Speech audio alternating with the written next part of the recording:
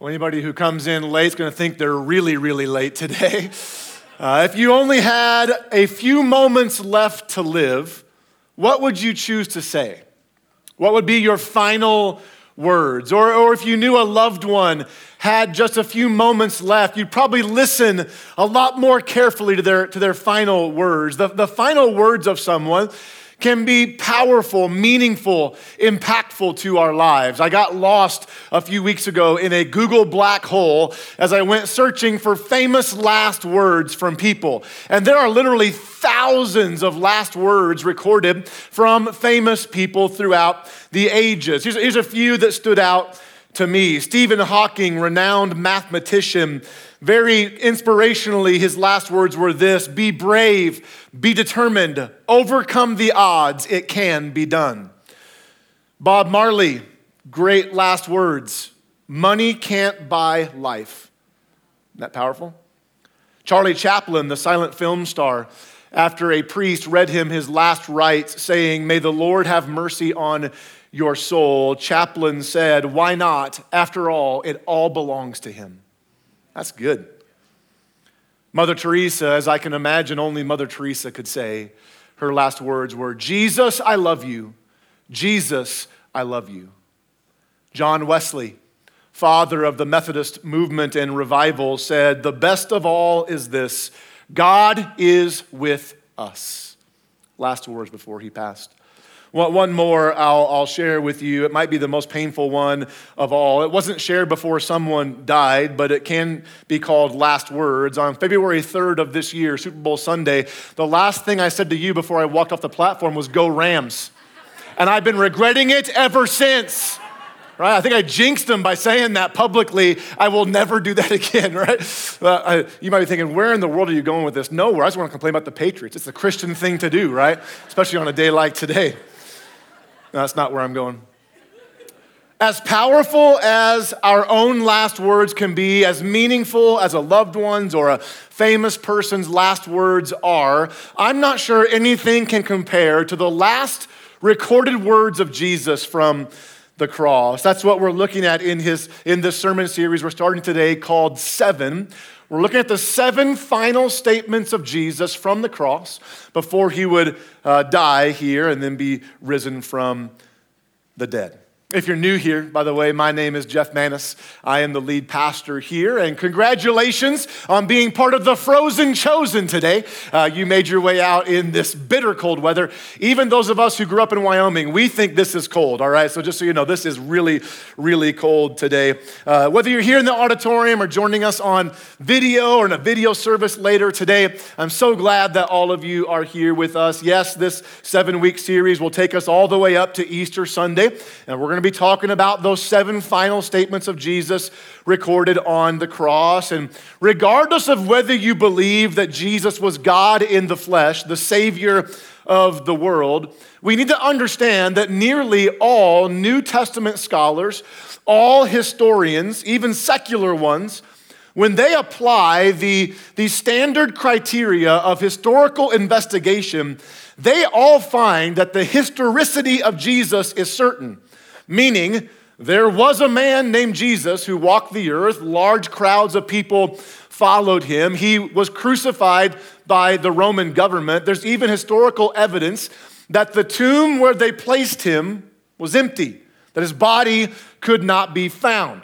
Now, we each have to decide for ourselves what that means.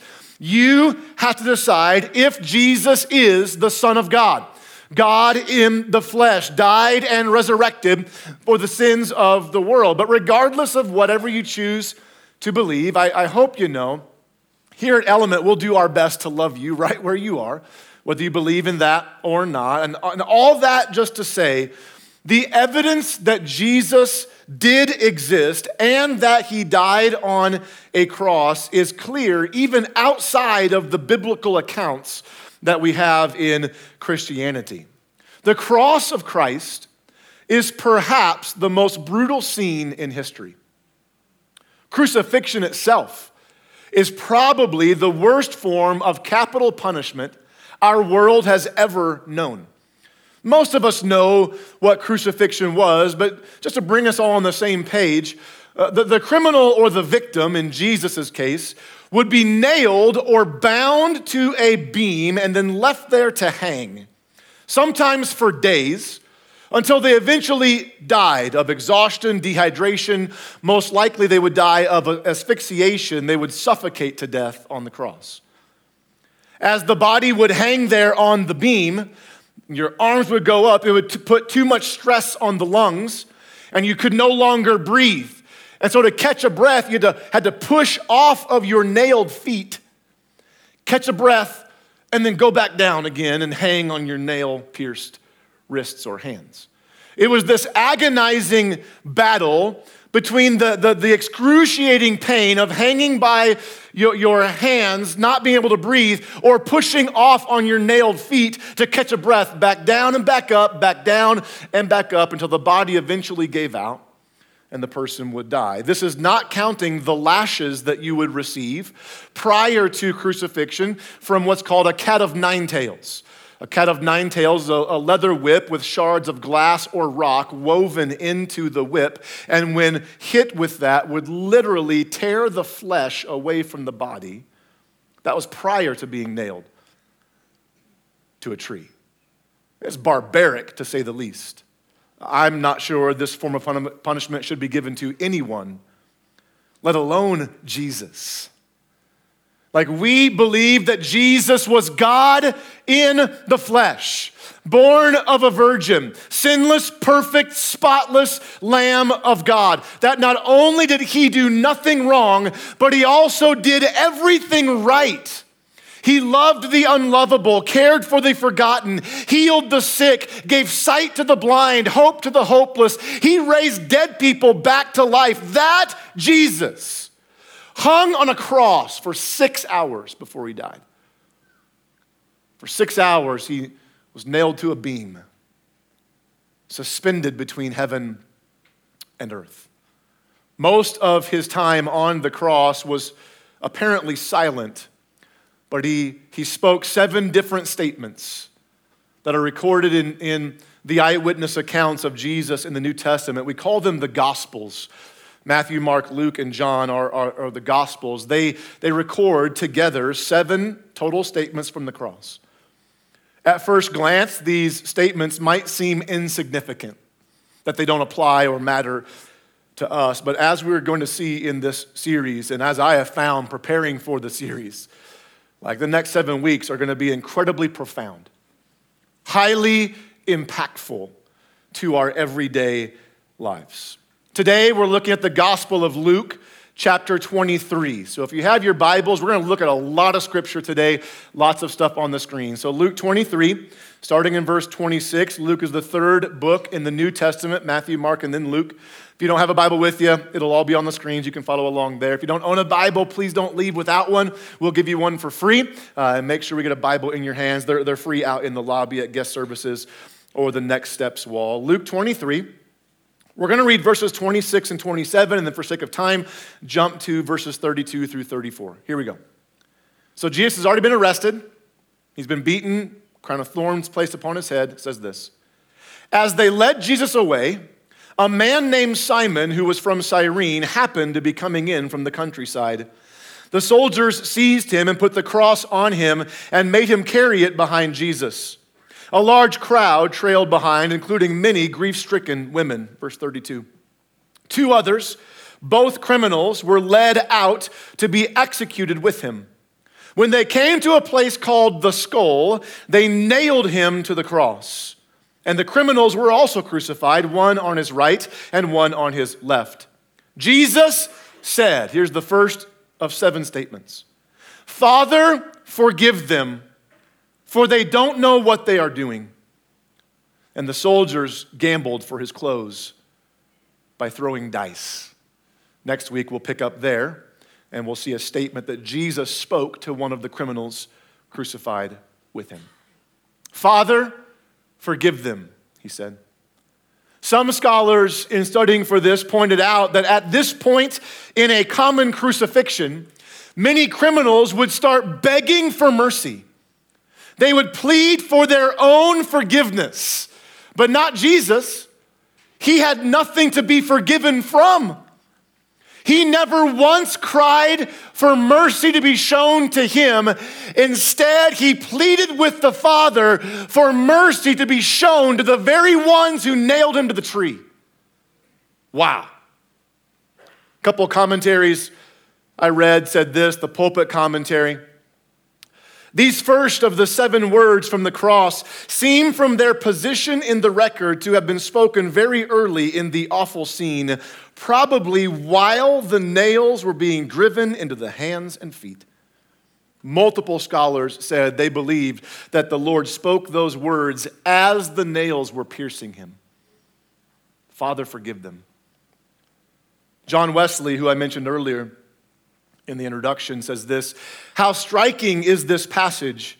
While they are actually nailing him to the cross, he seems to feel the injury they did to their own souls more than the wounds they gave him, and as it were, to forget his own anguish out of a concern for their own salvation.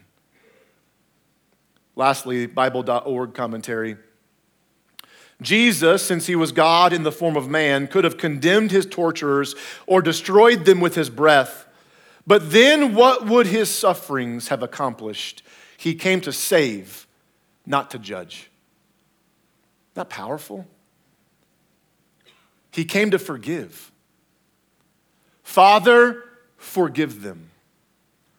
As I've read those words now dozens of times preparing for this message, and as we hear them today, just those words alone from the cross are powerful. Like I could end the sermon right there and we'd have enough to ponder, but don't get too excited. I'm not ending right there. I have plenty more to say to you today. But it's powerful. There's actually a depth to these words that I think we need to understand. There's something here we can learn. More than just how Jesus relates to us, but how we relate to him and how we are called to relate to those around us. So the big question we have to answer today is this: what can we learn from Jesus' words of forgiveness? What can we learn from Jesus' words of forgiveness? 3 things we'll see today. The first one I see is this. Number 1, they are an example to us. They're an example to us. While they were driving the nails into his wrists, he said, Father, forgive them, for they don't know what they're doing. The only way he could pray a prayer like that was if he had already forgiven them in his heart. It's awfully hard to release someone to the mercy of the Father if you've not released what they've done to you in your heart.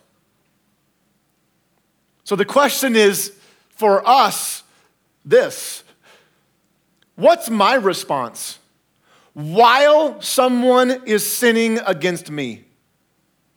What's my response while someone is saying bad things about me? What's my response while someone is offending me? Is it, Father, forgive them? I'm releasing them to your mercy because I've already released them in my heart? I'm not sure I want to answer that question out loud, what my response is while someone is offending me. And you might be thinking, Pastor Jeff, do we really need to go to that much of, are you saying that we have to go to that much of an extreme in our forgiveness of others? It's not what I'm saying. I don't want to do it either. But I do think it's what God's saying. In the New Testament letter of Ephesians, God, through a man named Paul, says this, Ephesians 4:31 and 32. Get rid of all bitterness, rage, anger, harsh words, and slander, as well as all types of evil behavior. That's a sermon series right there that we can't even get into. Verse 32. Instead, be kind to each other, tender-hearted, forgiving one another, just as God, through Christ, has forgiven you.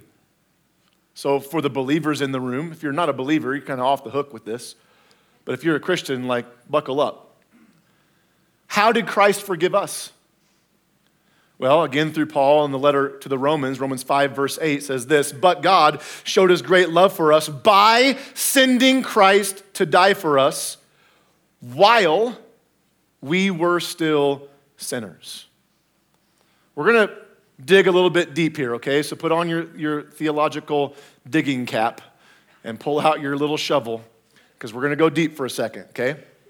I think it's theologically safe to say that since God is not bound by time, he's an eternal God, the theological term is omnitemporal. It means he exists in the past, present, and future, all at the same time, all equally, okay? That God's not bound by time. He's got some sort of divine flux capacitor with 1.21 gigawatts of power. Can I get a witness up in here for Back to the Future, right? Some of you have no idea what I'm talking about. Look it up. God's not bound by time is what I'm saying.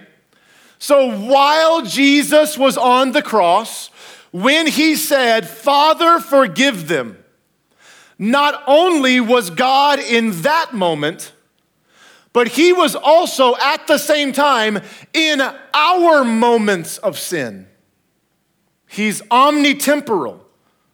So not only did Jesus die for us while we were yet sinners, but like the men who were driving the nails in his hands in that moment, he also died for us while we were sinning. So Jesus died for my sins while I committed them. And he died for you while you committed your sins. Yes, that sin you're thinking of right now that you hope no one ever knows you did. He said, "Father, forgive them," while you did that. That boggles my mind. He released us to the mercy of the Father because he'd already released us in his heart. So now we are then commanded to forgive others as God through Christ has forgiven us. And again, you might be thinking, is this really that serious? Do we really need to forgive others like this? Well, Jesus seemed to think so. Matthew 6, 14 and 15, the last thing we'll see in this point here. "If you forgive those who sin against you, your heavenly Father will forgive you. But if you refuse to forgive others, your Father will not forgive your sins." Hello. Anyone else challenged right now besides me? This is already my second time to preach it, and I'm convicted again, right? So I feel like we need some encouragement after the pastor bludgeoned you for 15 minutes on forgiving others. So you want some encouragement? Second point is exactly that. What can we learn from Jesus' words of forgiveness? They are an example, yes, but number two, they are an encouragement to us. They're an encouragement to us. In the Old Testament, the Jewish scriptures, there were hundreds of prophecies about the coming of the Messiah that we now know was fulfilled in Christ. Prophecies about where he would be born, what he would do for people. Prophecies about someone close to him would betray him. Even prophecies about very things that the Messiah would say. While these words here were not literally prophesied that he would speak those exact words, the action of what he did here on the cross, saying, "Father, forgive them," this was a fulfillment of prophecy from the Old Testament. So in the book of Isaiah 53, verse 12, God, through the prophet Isaiah, says this about the coming Messiah: "I will give him the honors of a victorious soldier because he exposed himself to death. He was counted among the rebels. He bore the sins of many and interceded for rebels." I don't know if you know what intercession is. I'll tell you. Intercession is the act of intervening on behalf of another person, or the action of saying a prayer on behalf of another person. So here on the cross, we see Jesus, the Messiah, doing both parts. He is both intervening, paying the price for our sins because we could not pay them ourselves, and he was praying on behalf of someone else, praying on behalf of those who were actually killing him in the moment, and praying on behalf of all of us who would ever sin against him in our lives. He was an intercessor in that moment. J.C. Ryle, the famous Anglican bishop, said this: "While the blood of the greatest sacrifice started to flow, the greatest of all high priests started to intercede." It's awesome. So how is this encouraging today? Well, because Jesus continues to intercede for us. He continues to pray for us, not just for our forgiveness, but for our strength and our power and our comfort and our hope in him. One of the primary roles of Jesus is to intercede on our behalf. We learn this from the book of Hebrews in the New Testament. Hebrews 7:23-25 says this: "There were many priests under the old system." So under the old Jewish system, there was priest after priest after priest, for death prevented them from remaining in office. But because Jesus lives forever, his priesthood lasts forever. Therefore, he is able once and forever to save those who come to God through him. He lives forever to intercede with God on their behalf. Is that not amazing? Like, think of all the people in the history of humanity that you would want to pray for you in your time of need. And that person, no matter how godly they are, no matter how great they can pray, pales in comparison to Jesus Christ himself interceding for you in your very moment of need.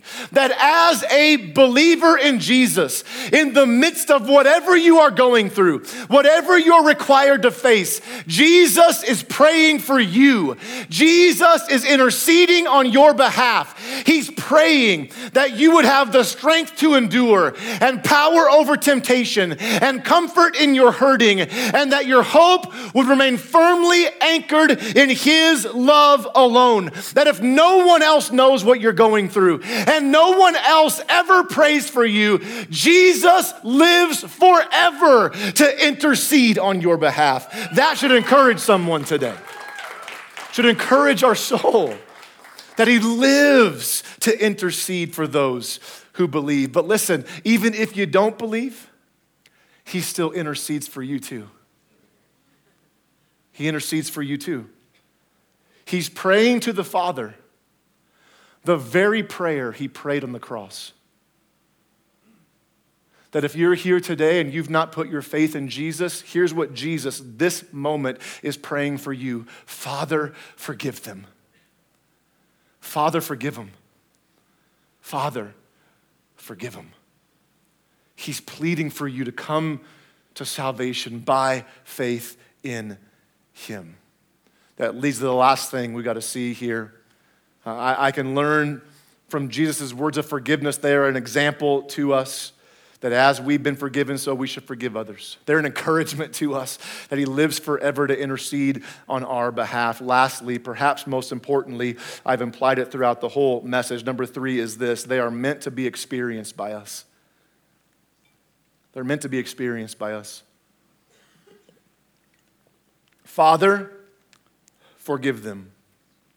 They were not just words that Jesus said. They are the way to experience salvation. That forgiveness has already been given. It is done. It is paid for. It is complete.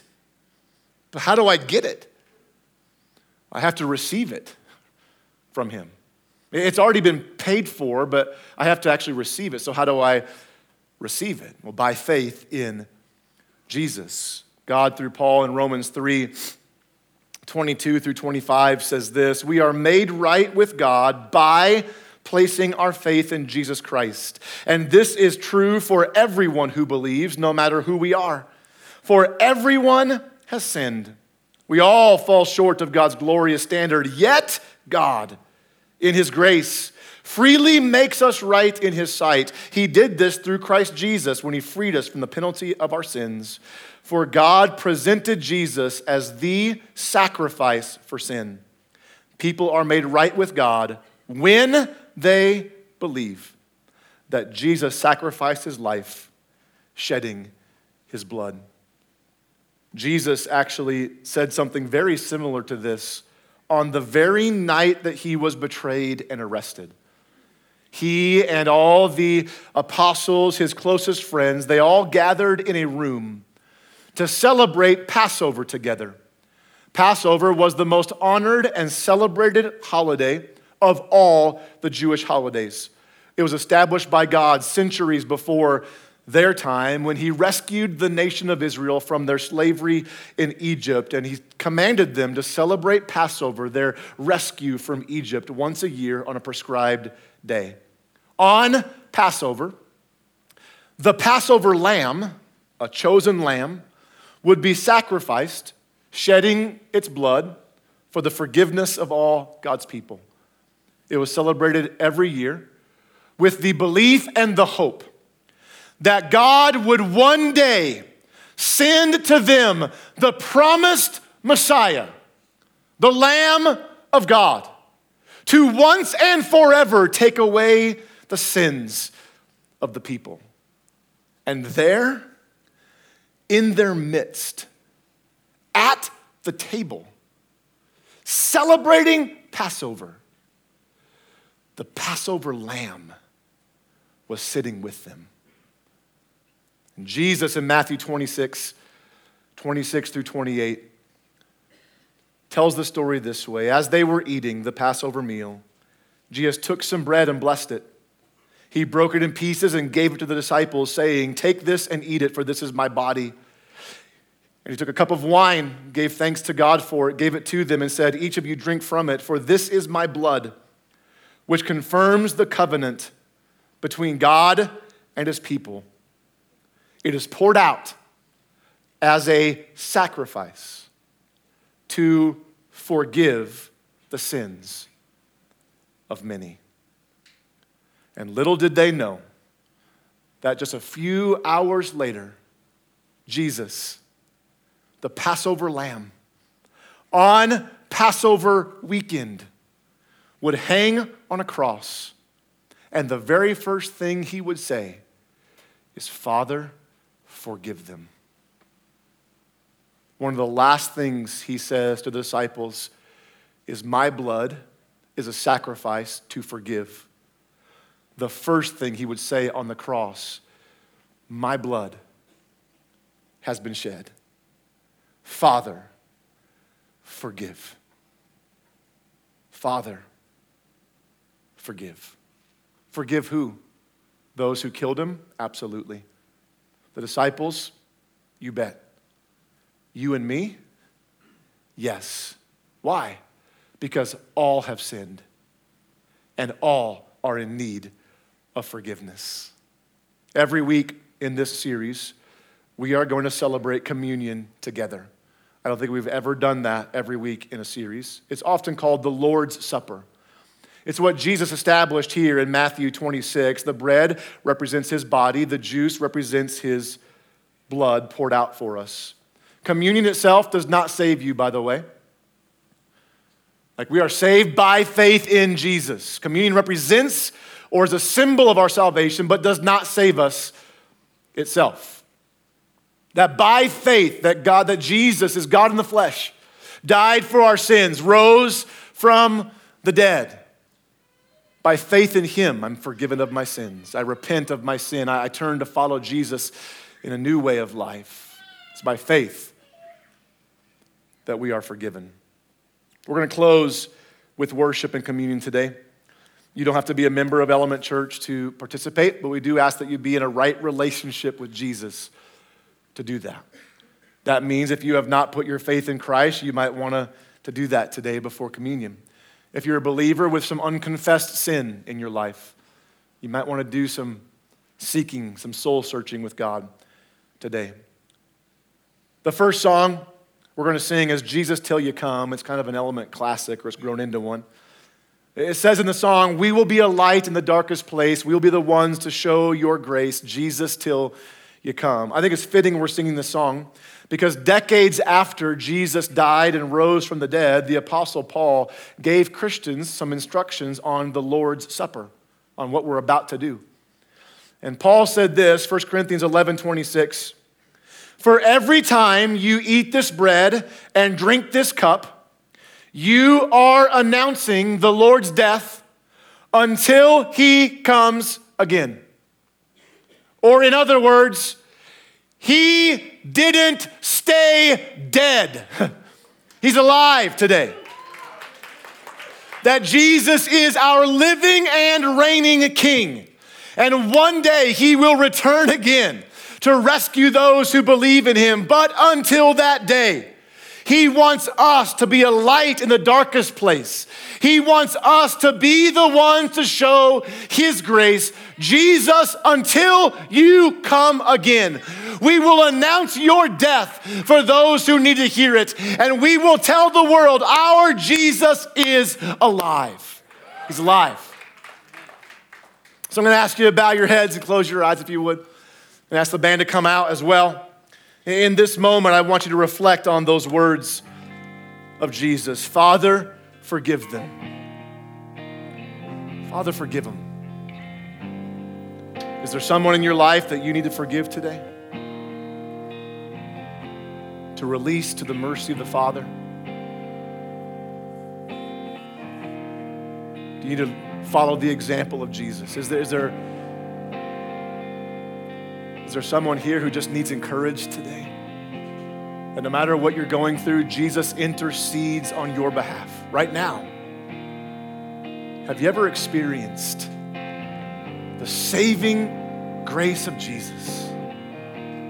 If you haven't, you can do that right now. I'm going to close here with a prayer, then the band's going to lead us in worship, and we're going to participate in communion.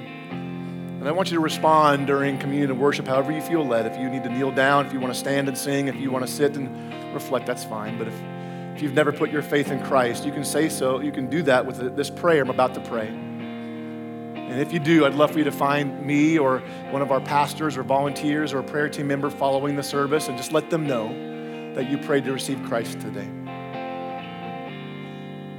Just pray this prayer silently in your heart to God. Father in heaven, I believe in Jesus. I believe Jesus died in my place. He rose from the dead. So I give my life to you, Jesus. I confess all my sins to you. Everything I've done, I give it to you. Please wash me clean, make me new. Come into my heart. I repent of the way I've lived my old life. I'm turning to follow you in a whole new way of life. Give me strength by your Spirit to do that. Thanks for loving me, Jesus. I'm going to do my best to love you back. And Lord, right now, we prepare our hearts for communion.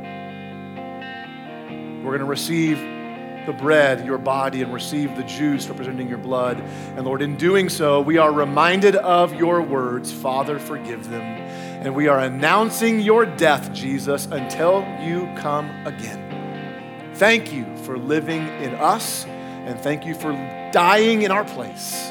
In Jesus' name we pray. Amen.